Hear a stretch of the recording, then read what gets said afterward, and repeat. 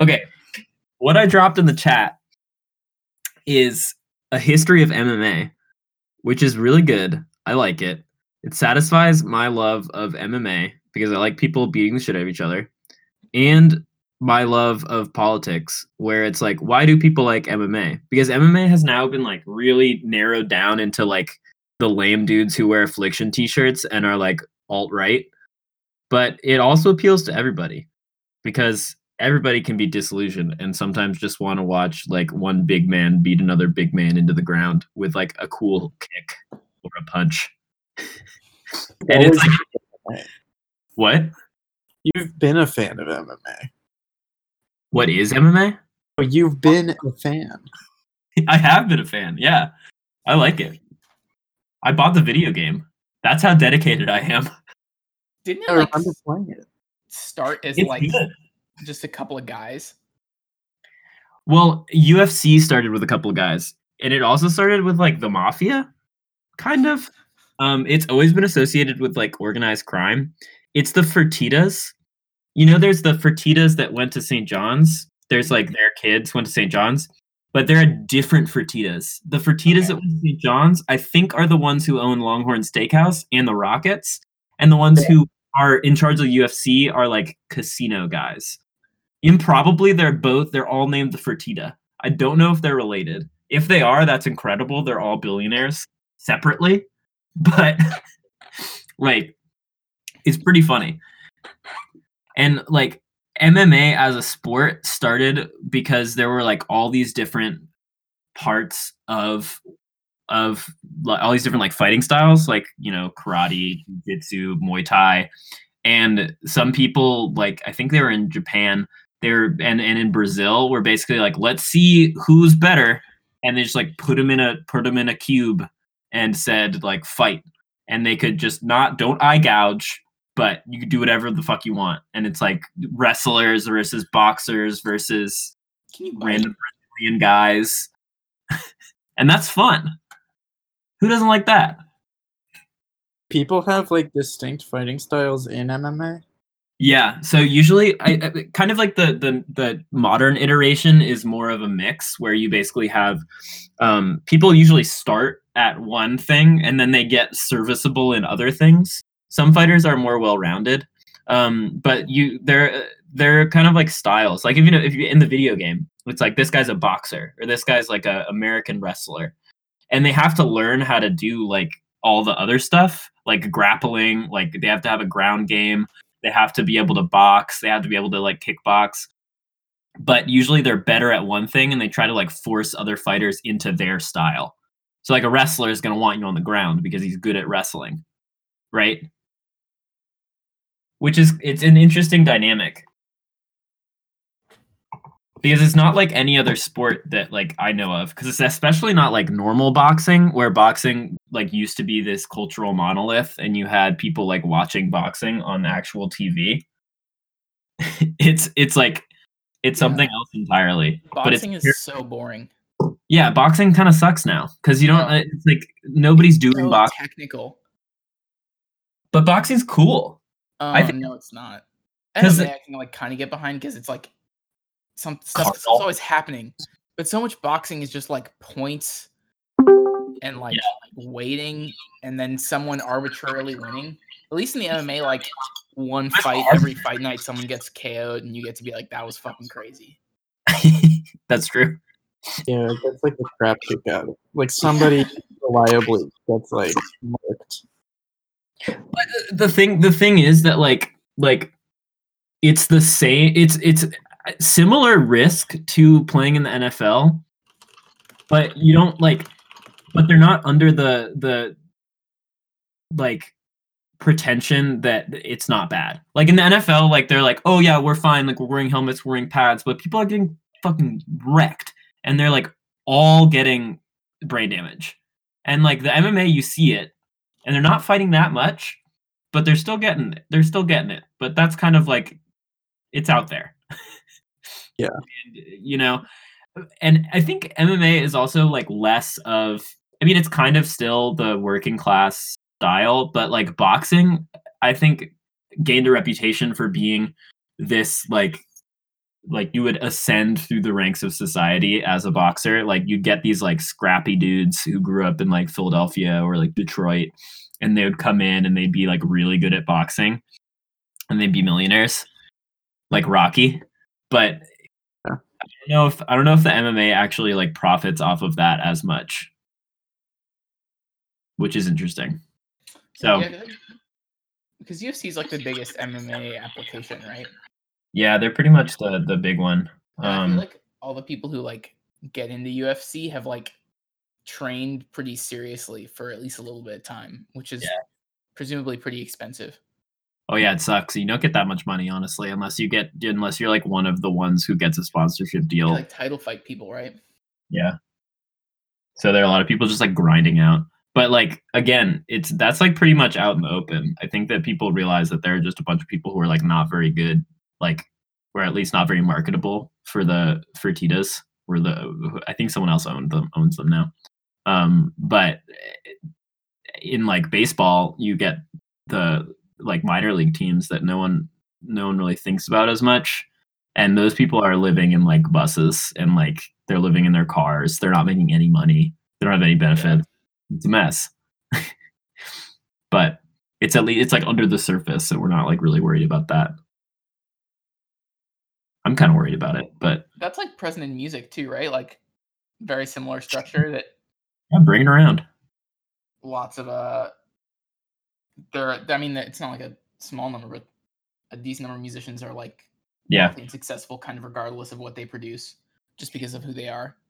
And they're a bunch of hardworking people who are kind of like stuck where they are because of the like infinite grind.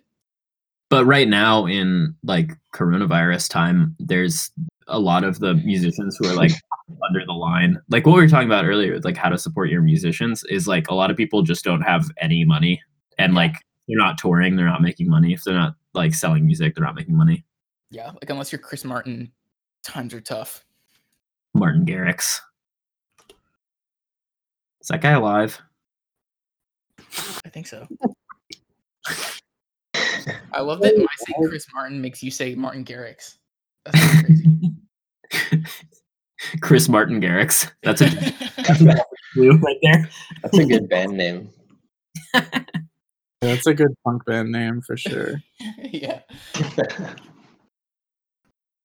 But yeah, I heard this cool NPR piece about how like musicians are like turning to teaching online because it's like the only thing they can do to make money currently, because like they're stuck at home and like they're like stuck away from like the places where they can make their best music or do their normal jobs.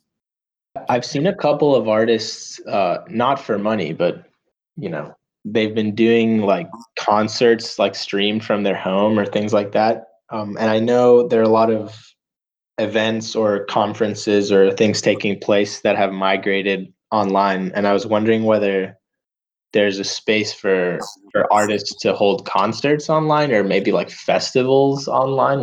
Is that a thing that's being explored? I feel like it's not like the ideal solution, but maybe I think people would be willing to participate, like consumers would be willing to participate in that, even if the product isn't great, just because of the times that we're in. I wonder if that's happening. Do you guys know anything about that?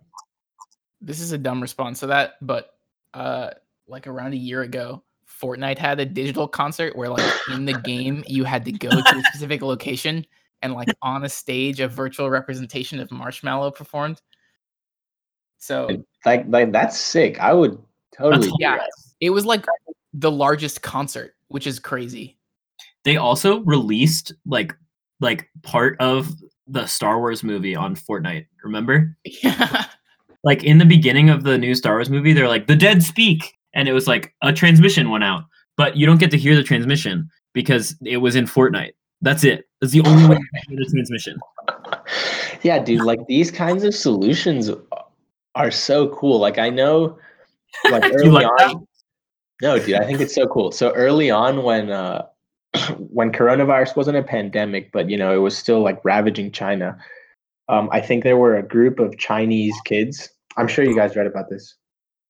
There are a group of Chinese like high school seniors, I think, that, you know, their graduation was canceled, and they like went on a Minecraft server and like had a virtual graduation on Minecraft or something like that.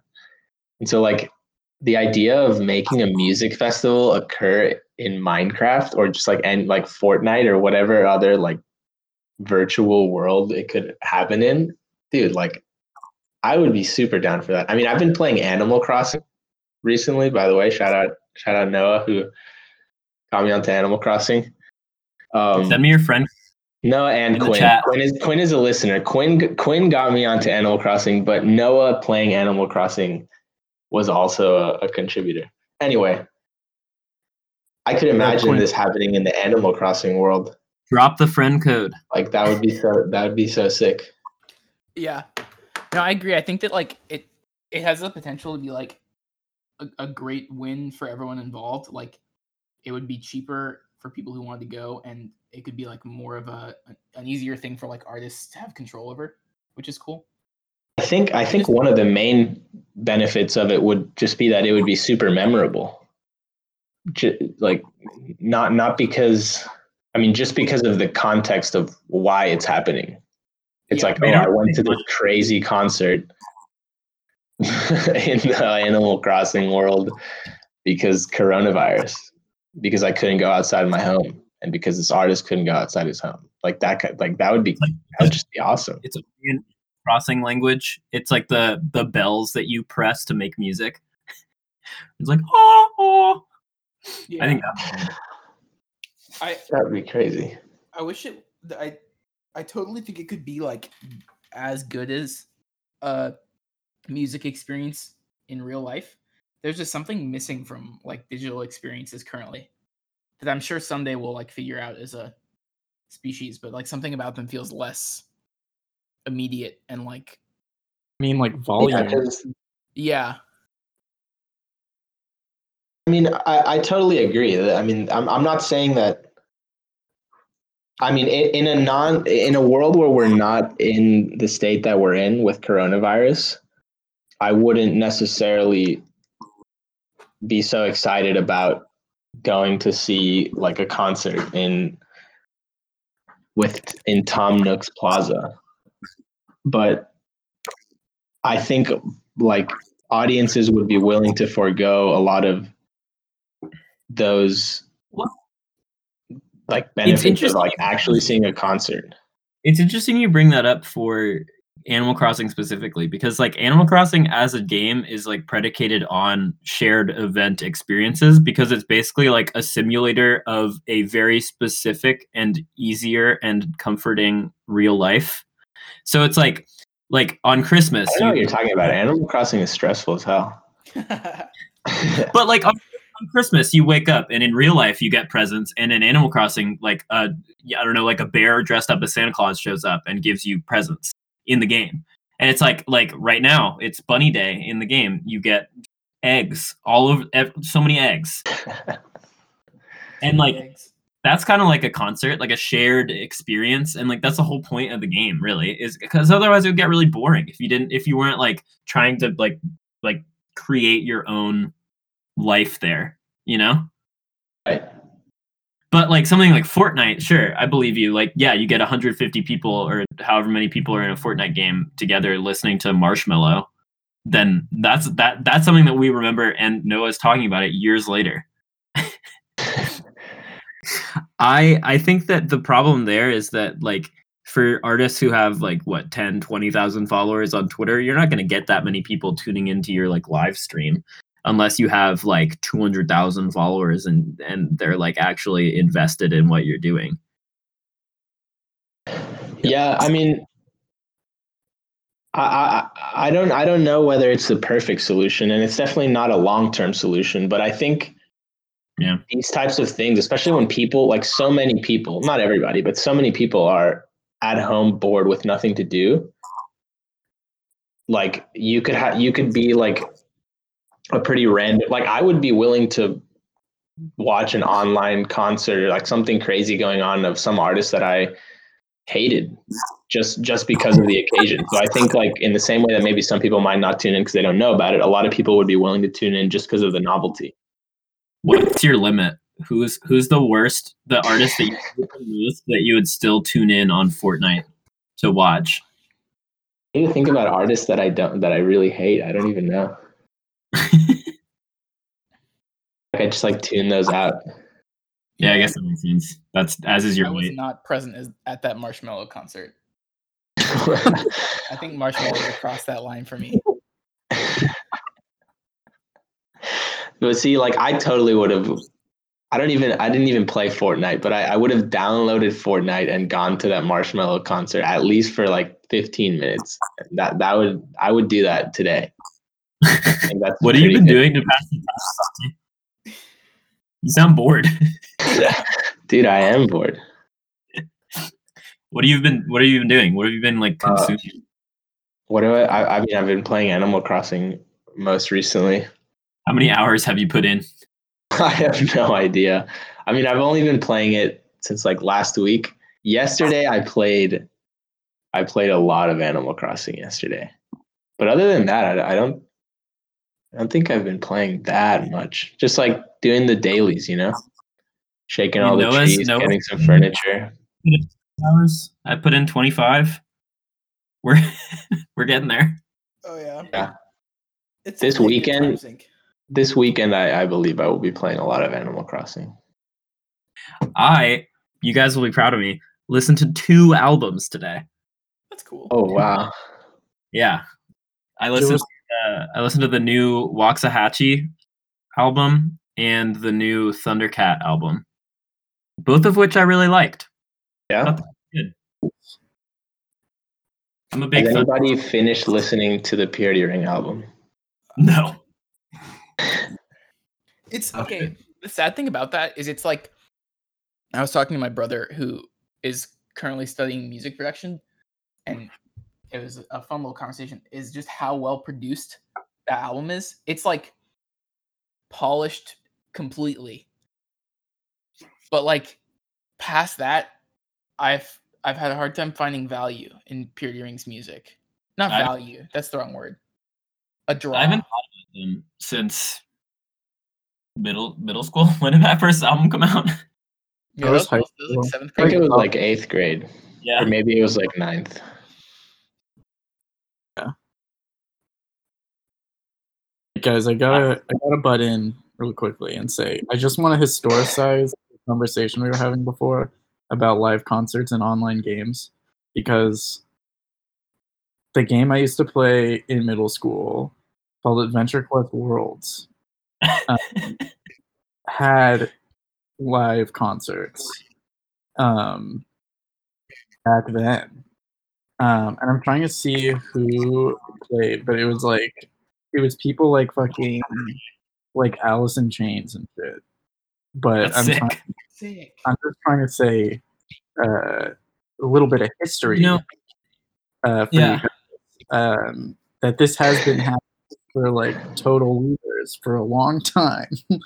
And I'm fun in this context, but I just want to float that little bit of info that Yeah, here's an article from 2007. Second Life hosts world's first virtual concert.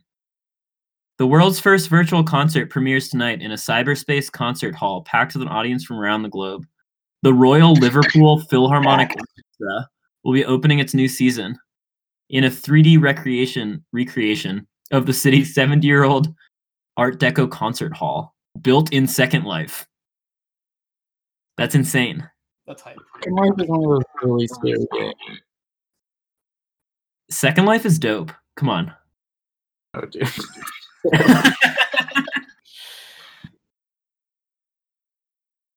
You can present, like in Second Life, you could DJ like for Second Life people, and like you could dance to the music in Second Life. Oh wait, do you remember that app? Do you remember the website where it was like you could DJ and like people would come virtually?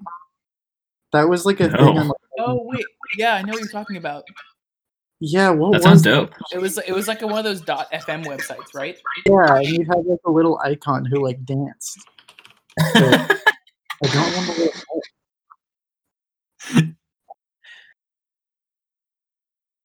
Another YouTube documentary to check out. I don't even know if it was on YouTube. I think it might be on Netflix. It was at some point. Is one all about Second Life and how like for a while people really thought that Second Life was gonna be like the thing, and like everyone was gonna make a Second Life account and become like have a Second Life on the web. And like there was a whole economy, and people were like spending like 18 hours a day like selling their designs and like architecture, like designing houses in Second Life, and they're making like really good money, like thousands of dollars off of this like sub economy of like real money but within Second Life. Wait, okay. Well, I don't know what Second Life is. I feel like I need to know before we resume. What the hell is Second Life? It's an online game. It's like a virtual world where you create like an avatar, and you like you're wandering around like a virtual recreation of the world. Is it like Animal Crossing meets Sims? Yeah, kind of. Except for it's not like animated. Like it's animated, but you kind of look more like a real person. Yeah. So the Sims. Yeah. That's where Sims comes in. But it has the other like weird part of being kind of like the Sims, where you could, and this is another part of the documentary, is where you could make yourself into like different people than you actually are.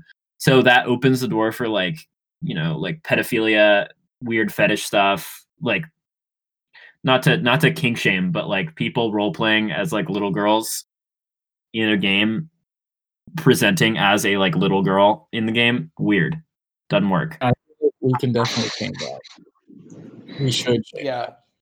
Yeah, I think that falls in the acceptable to shame category. Thank you. And also, wait, I was in a YouTube poll once, and it was like I was watching this video that was like most expensive virtual items in video games, and there's some thing called Entropia Universe, where like it's like Second Life, but there's like virtual property in it, and like people have spent like upwards of like $600,000 to like get property on Entropia and then like lease it out and then make more money. Like they were like virtual landlords. It was so weird. That's super weird. 600,000 real dollars. Yeah. Wait, this reminds me of the biggest virtual space battle ever. I was thinking about that, but I don't know the details. Just talk about it, Connor. Spaceships worth more than $200,000 destroyed in biggest virtual space battle ever. Oh, is this EVE Online? Yeah, EVE Online. EVE Online is crazy because like you have to put in a crazy amount of time to get stuff in the game. So like because there's like a weird real life correlation between time and money, in-game stuff gets really expensive. Yeah, one of the reasons too. One of the alliances, Nulli Secunda, forgot to pay their rent on a space station, and opposition forces moved in to snatch it from under their noses. And then they escalated, and it was a huge battle. I believe part of the reason that like things in the game sort of have a real life value is because I think the game works on a subscription service. Like you pay a certain amount per month to play the game, or you can pay your subscription with in-game currency.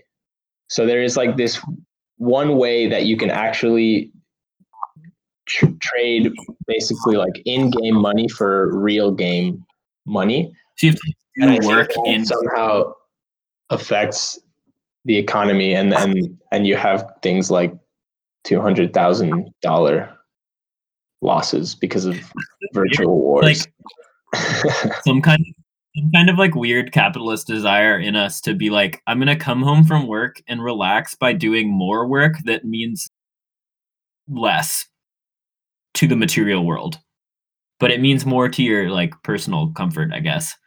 But I guess if it makes you happy.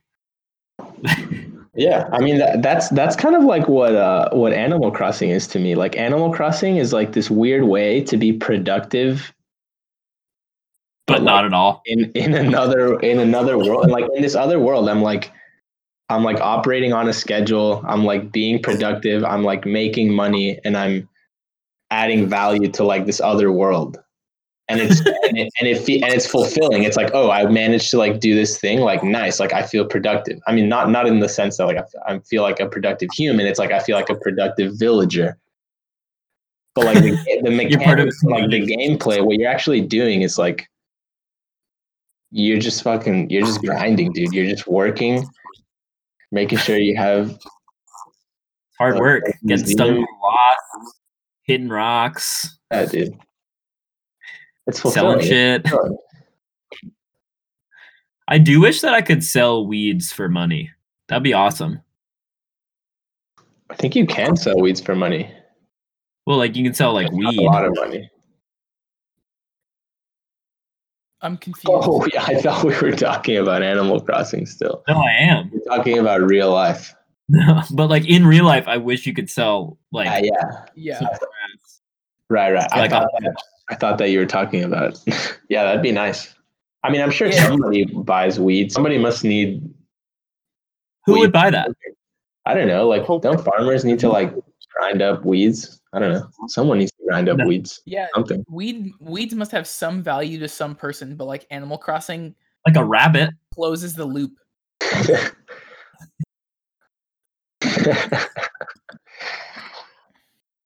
don't know, man. I think you're not. Have you looked for someone to buy your weeds? I think somebody would buy your weeds if you looked hard enough. I don't really want to look. Yeah, that's another story, though. That's my fault. Yeah, exactly. Yeah. What were you saying, Ben? What? Oh, I thought you said something. I just said nobody wants to buy weeds. Yeah. Like that's the thing about weeds. Yeah. From horny goat weed. I watched the movie Mr. Smith Goes to Washington the other day. I think it's from 1939. It's Frank Capra. I don't know if you guys have seen It's a Wonderful Life. I'd hope that you have. It's a great movie. But it's like incredibly kind of hokey and like sickly sweet, but it works because it's like, yay, good story. Like we all feel good at the end of this. Like we all learned a lesson. It's kind of like that, but with like politics. Same director, many of the same actors, at least 3 overlap. And like it has the same thing, but it's like adoration of like American institutions. So like the first 20 minutes, probably 10 of it is just like walking around DC and like zooming in on like the Lincoln Memorial and like all the stuff, the Washington Monument. And it's like, this is America. This is District DC. Like we're here. This is great. Values. And then like the actual Senate is just like ridiculously corrupt. And like our good boy Jimmy Stewart comes in and is like no, end the corruption. He does a 24-hour filibuster. Very fun. That's how I've been keeping myself occupied. Is it 24 hours in real time? Yeah. It'd be a long movie. It's a 2-hour movie. But it's fun. But it got me thinking a lot about like, because I've been reading a few history books, and it's like something that's really always interesting to me is like that kind of American myth making, and how do we reconcile like what actually America does in the world with like what we say we value out of the core. So got me thinking about big things. I'm making changing my philosophy while on lockdown, not having left the house for like 5 days. 5 days, dude. I don't think I've left the house in like 3 weeks. You don't even go on walks? I was quarantined for 2 of them. Okay. No, I guess I go outside occasionally. But I haven't left like Farber Street in actually like 2 weeks. I went to the grocery store once. Other than that, I thought you were moving. You thought what? I thought your parents were moving. We tried to sell the house, and then it didn't sell, and then we were like, "Nah, JK, we're not gonna sell it." Do you ever see that's what happened. Ever see who? Matt? Where were they trying to move? We weren't necessarily trying to move. We were just trying to sell the house, and then my dad got annoyed that nobody was buying the house, so then he stopped selling the house. Okay. Yeah, it's like I guess that's how that works. Moving is not that. I don't see Matt that often. I don't think he's at his house that often, but when he is, I see him. But I do see Bob Zlotnick a lot. Dude, Bob is always doing something. Yeah, dude, I always say hi. What's up, Bob? Do you call him by his first name or Mr. Zlotnick? I say Mr. Zlotnick. I could never call him Bob. I've been because I don't think I could ever call anyone Bob. Me and Noah have been playing Call of Duty with my roommate from college's dad a lot. Oh my gosh. Do you also play with your college roommate, or is it just you two? Yeah, usually he's in the party too. Sometimes sometimes it's also like his uncles and his brother. But it's like towing the line. Like I don't know. I don't call him Mr. Harita because I feel like that'd be kind of weird. I call him Tim. Yeah. Which is it's kind of fun because he just my roommate, my previous roommate, who I actually know, left the party a couple weeks, like last week, and his dad stayed. I wasn't gonna be like, hey, you want to leave? Yeah. But so it's kind of cool. It just kind of kept going.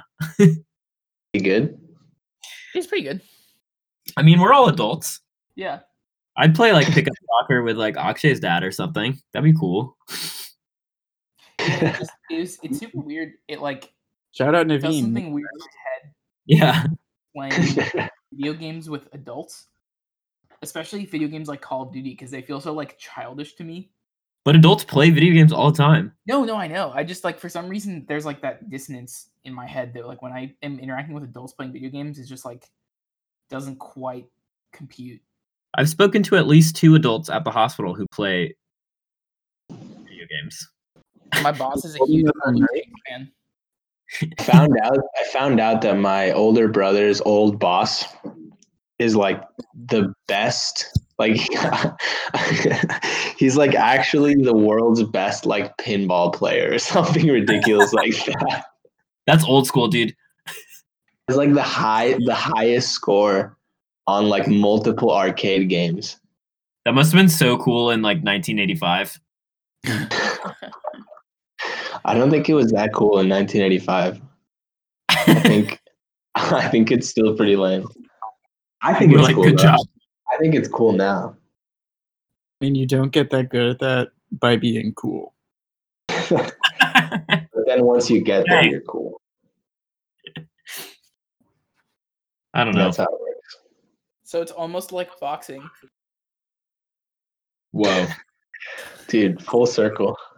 You know what I've also been thinking a lot about in the realm of like things that are like very niche cool is like country music. Because I watched like the first couple episodes of the Ken Burns country music documentary. It's so fun. Such a good documentary. What? Such a good documentary. It is, right? It's like it's so cool, and because I love Ken Burns. Obviously, Ken Burns is the coolest guy. He's also a very small man. He's a funny guy. I saw him in person live. He's like 20 feet away from me. His documentaries rip. And especially like the early days of country music are so fun because it's like my favorite thing about that kind of history is how ridiculous people were. And like people in old country music are truly ridiculous. Like the way that they talk, the way that they act, why they were famous. And they were like all scammers. That's like my favorite part. And like they would none of them would be famous today. like because we don't have the like apparatus of radio, or like no one would. I don't think that you could get the Grand Ole Opry like famous today. We're not gonna go like tune into the radio station to listen to that. No. And it's like it's such a niche thing, and it's also cool because everyone was just like fucking sad all the time. Like all of the early country music singers were like just it's like, oh, here's the sad family, and they're like, we're so poor, like here's a hymn, and like Dolly Parton, and like there's this whole subgenre of country music songs that I've been listening to back when I used to like drive places on Willie's Roadhouse that are murder ballads, which are it's just a 3 or 4 minute song all about like murdering other people, often women, and like getting away with it. Weird. Yeah, it's really weird. And it's just like why is that a thing? And some of them are like old folk songs, like you get them back from like old, I don't know, in England, like in Ireland, when people like were really truly very sad. But they still made cool folk songs, so it worked. Good, I guess. Yeah. Murder ballads. That sounds really interesting. I'm gonna start listening to that. Gotta find It is some really good- interesting. Do you have any murder ballads you recommend to me and to our viewers? I mean, listeners. Let's see. I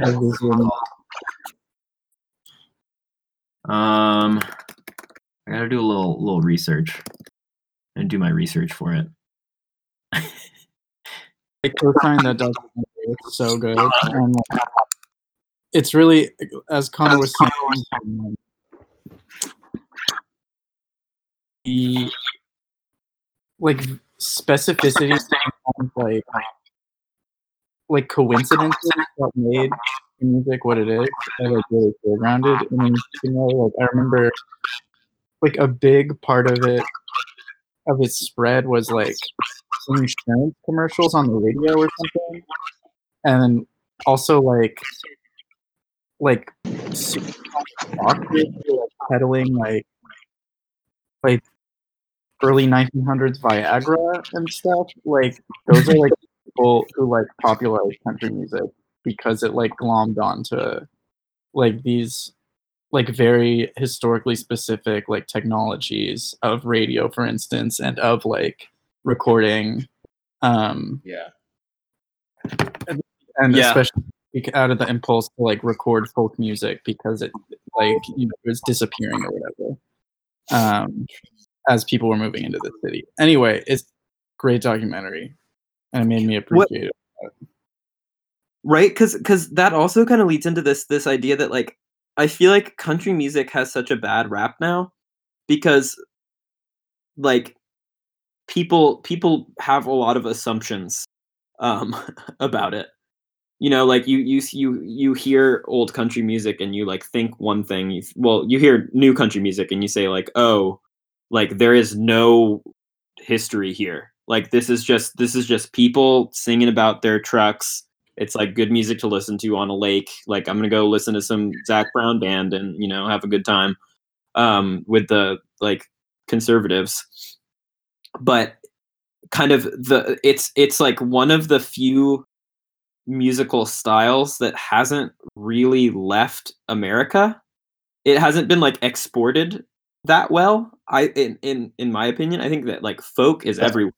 But country specifically is like a big it's an American construction. It also ties into a lot of the like American ideas about the West and about the kind of like wide open spaces, manifest destiny.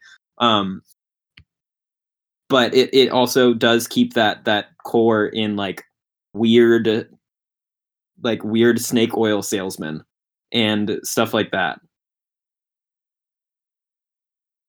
Yeah, that's true. I also, but I sent something in the chat.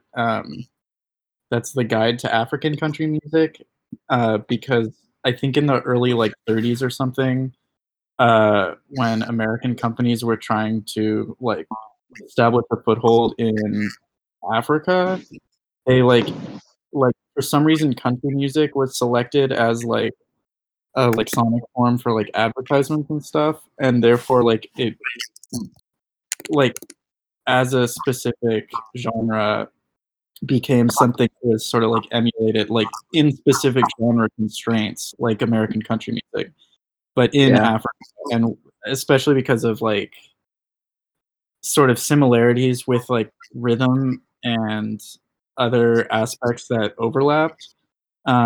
It became like its own thing there, interestingly enough. Just a side note. But yes, I feel like it really is distinctly American. Has it evolved? Like, are there still African country artists? I think like so. that continue like whatever was started in whatever the link you sent was. Pretty cool.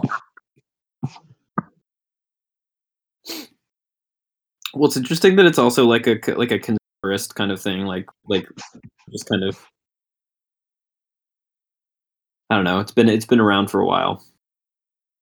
But yeah, I mean, like, especially in Texas, I think people misrepresent country music a lot as not having a background in things, and like there's bluegrass, there's folk, there's all these different offshoots that are like really instructive in understanding what it now is. And to be fair, a lot of like modern artists are kind of like just pop, but I think pop can be good too. Hot take. Pop. Yeah. There's some great pop songs. And there's some country songs that I really like too. I mean, to be honest, I think the song by Rumor, like his Rascal by Rumor, the cover of the Rascal Flatts song, like that's kind of an extension of, in the same way that obviously what's this guy's name? What's the song? Old Town Road. What's that guy's name? Lil Nas X. Yeah, I mean, in the same way that Lil Nas X like made this country song, like Rumor has now adapted this, I believe, also a country song in his own way, which is and I think, like, personally, the things that I like about Rumor's song are not like are the country elements. I don't know how to explain why I like that song so much, but when I heard it and then I listened to the Rascal Flatts song, I was like, oh shit, this Rascal Flatts song is sick. I'm like, that's not what I thought I was gonna think. Well, this summer after I got dumped, I listened to so much George Strait, dude. That shit is awesome. It's really good.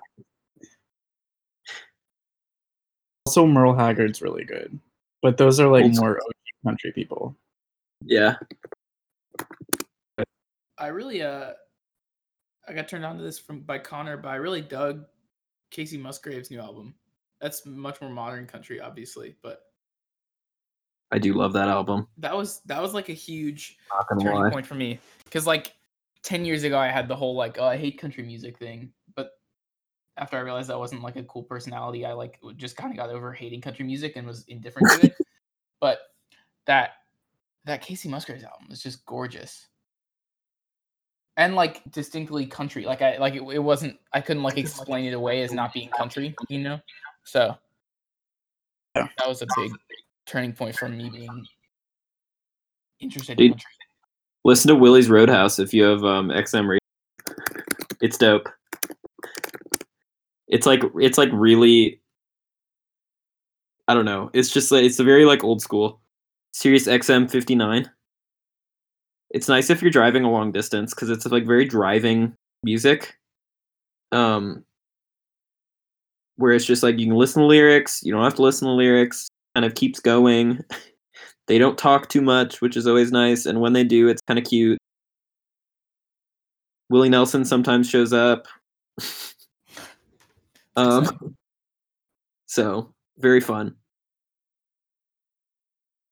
I'll give it a listen. What makes good driving music good driving music? I've never thought about that.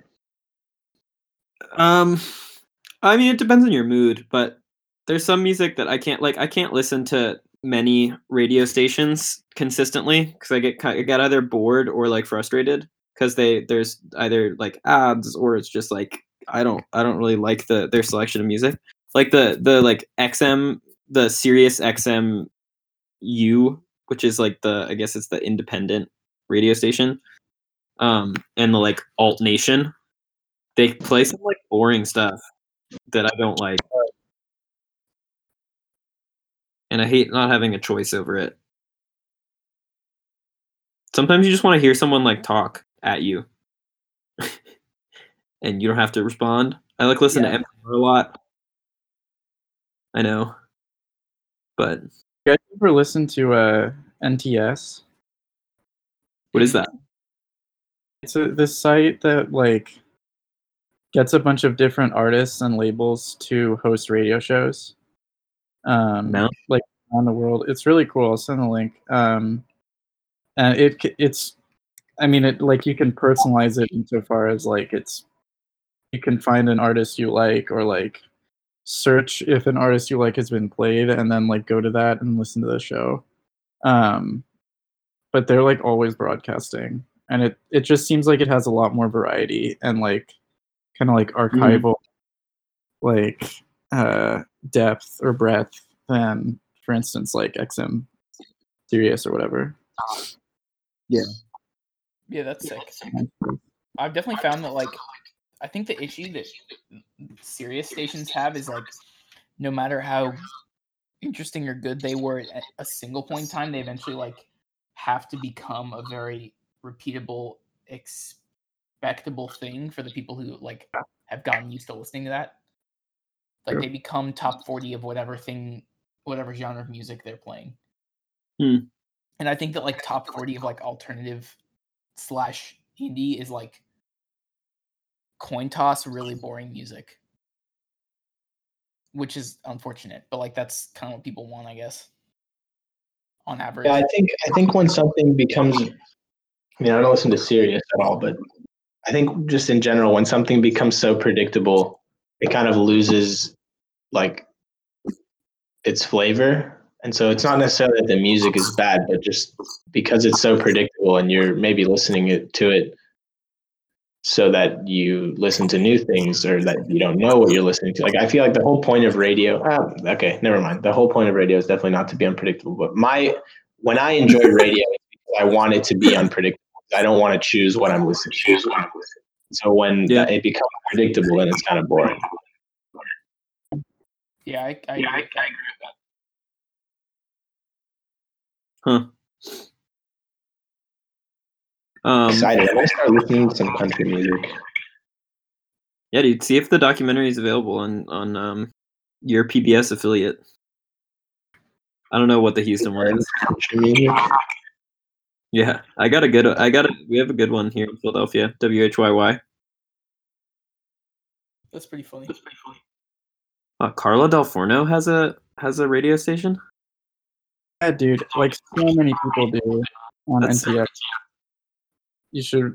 I'd listen to that. Check it out. It's a good quarantine because you can just like listen to a ton of stuff and then be like, oh, that was cool. Yeah.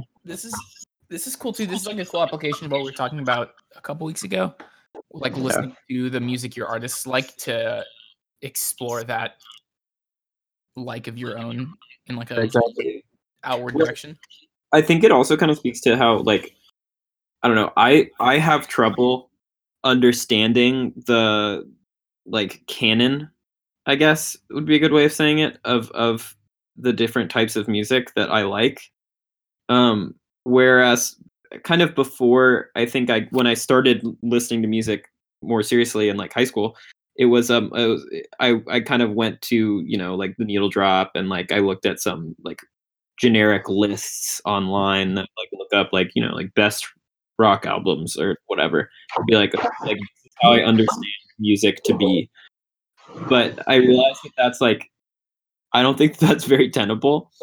And I think that listening to interviews with artists that I like is like very important. It's cool, a cool way to see what they like and what got them started, and then build up your own kind of idea in your head about what you like in music. Because it's really easy to do with movies, where you basically say like like, oh, what directors is this person compared to in reviews? I'm gonna go watch those directors, and you're like, okay, I understand different parts of film, but it's a lot harder to do with music, in my opinion. It's so vast. Yeah, it's because like anyone can put out music too, and like we're putting stuff on Spotify. Like, come on. We're a couple clowns. Yeah. So that is cool. What are you guys up to for the rest of the night? Let's do a nice little update for the fest. Look, at the Henning household. Oh, No, you go for it. okay. We're doing a movie night tonight. Actually, I don't know if we've picked the movie. So, if anybody wants to recommend a movie, what are you gonna watch? What am I gonna watch? What are you gonna watch? Like, I don't know. We have. I mean, we have Netflix. We can buy a movie, we can rent a movie on like Amazon Prime. Like, all the options are available. Hulu, even. You're gonna if you're anything like me, you're gonna spend like 30 minutes trying to find a movie and just give up and watch like a TV show. Yeah, but I don't think I'm like you because I'll just watch any movie. Well, if it's with my parents, like, I'm not gonna just click a random thing, but usually I'll try to get someone to recommend a movie, and then I'll just trust them, and then I'll do it. And since we have 4 people that are going to be watching the movie, hopefully someone gets a recommendation and we can go off that. But I'm curious, any movies that you guys recommend that aren't any of the ones that we've talked about on this show before? Or they could also be. I recently watched Portrait of a Lady on Fire. I think that's a really good movie. Portrait of a Lady on Fire. It's definitely pushing the line for family movie just because it's a little bit like it's very emotional. So I would agree that I hesitate on recommending it because it's like not really. I wouldn't watch it with my parents, but it doesn't necessarily mean that no one should watch it with their parents. Why wouldn't you watch it with your parents? I feel like I'm comfortable watching almost anything with mine. It's a slow, beautiful, like 17th century lesbian romance movie. Okay. Which I don't know what your parents are into. My parents are into lesbian romance. Yeah. Then that's perfect. It's on Hulu. The Social Network, always my recommendation. Yeah. I love The Social Network, and it's just got put on Netflix. Oh, really? I actually don't think I've ever seen that movie. I'm sure my parents have, though, so I don't know if that will work. Evil Dead is also on Netflix. It's very fun. If you want like a slasher, not a slasher, just kind of like a campy horror movie that's like actually pretty well done. Evil Dead? Yeah. Also Tremors. That sounds kind of hard. Fun movie. I've seen Tremors. I watched it when I was. I don't know if it was good or not. I just remember I watched it when I was young, and I just thought because it was an old movie, it was just bad. I don't know if it's supposed is it good? Yeah, I think it's like it being bad. Great cinema. You know, like wow, Tremors. I don't know, dude. Watch a deeply unsettling horror movie. I think the movie Hereditary is really good. Wait, I actually still haven't watched that one, and I know Diego wants to watch that. I don't know if he's seen it yet, so maybe that'll be the pick for tonight. It's like pleasingly unsettling. It's a really scary movie. Yeah. I'm a fan of scary movies, though. I'm a recent fan. It took me there's a large part of my life I thought I didn't like spicy food and I didn't like scary movies. And recently I realized I was wrong on both of those accounts. Horror movies? So much of. Go ahead, Connor. Horror movies are so interesting because there's such a vast range of the types of horror movies. Like like especially now, you have people doing like high camp, like genre, like super just over the top versions of like the 70s and 80s ones that still get made. You have blockbusters where you have like Sinister and Insidious and The Conjuring, which are all great. But they're a very specific type. And then you have like the like art house horror movies. You have like, Ari Aster's stuff. Speaking of Midsommar, also on Amazon, you can watch that. I don't know if I would watch that on my, honestly. It's quite long and really graphic in parts. But there's like, and Jordan Peele is making kind of the mix between art house and like wide mass market appealing stuff. So there's like a reliable and important history of movies that still kind of rule. And then there's like new ones that are taking all of the tropes that were developed over like 40, 50 years of horror filmmaking and like making them new. And you have that with all the different types of horror movies. So you have like monster movies, you have the ones that are about ghosts, you have vampires, different types of stuff like that. And then you also have ones that are just like very psychological, human drama, and like social commentary, which is something that you don't get with a lot of genres. Kind of aren't necessarily as stratified and as broad, I think, as horror, and broadly likable, at least for me. So broadly likable for me, baby. I like that. For a lighthearted movie, The Pacifier, also on HBO. Dude, that was a go movie back in the day. Indeed, that was my first Vin Diesel movie of all time. I still stand both Unfriended movies. Aragon, the biggest disappointment of a movie. Oh, that's because that book wasn't actually that good. Hey, but dude was 14 when he wrote it. Of course, it was bad. No, I know. I don't have anything against it for being bad, because I think that like publishing a novel by a 14-year-old is a stretch. But like, I've run into a couple of my friends like glorifying how good that book was, and I've had to play the like realist role. Yeah. Wait, Aragon was written by a 14-year-old? Yeah. He was really young. I think he might have been 17. Gimmick.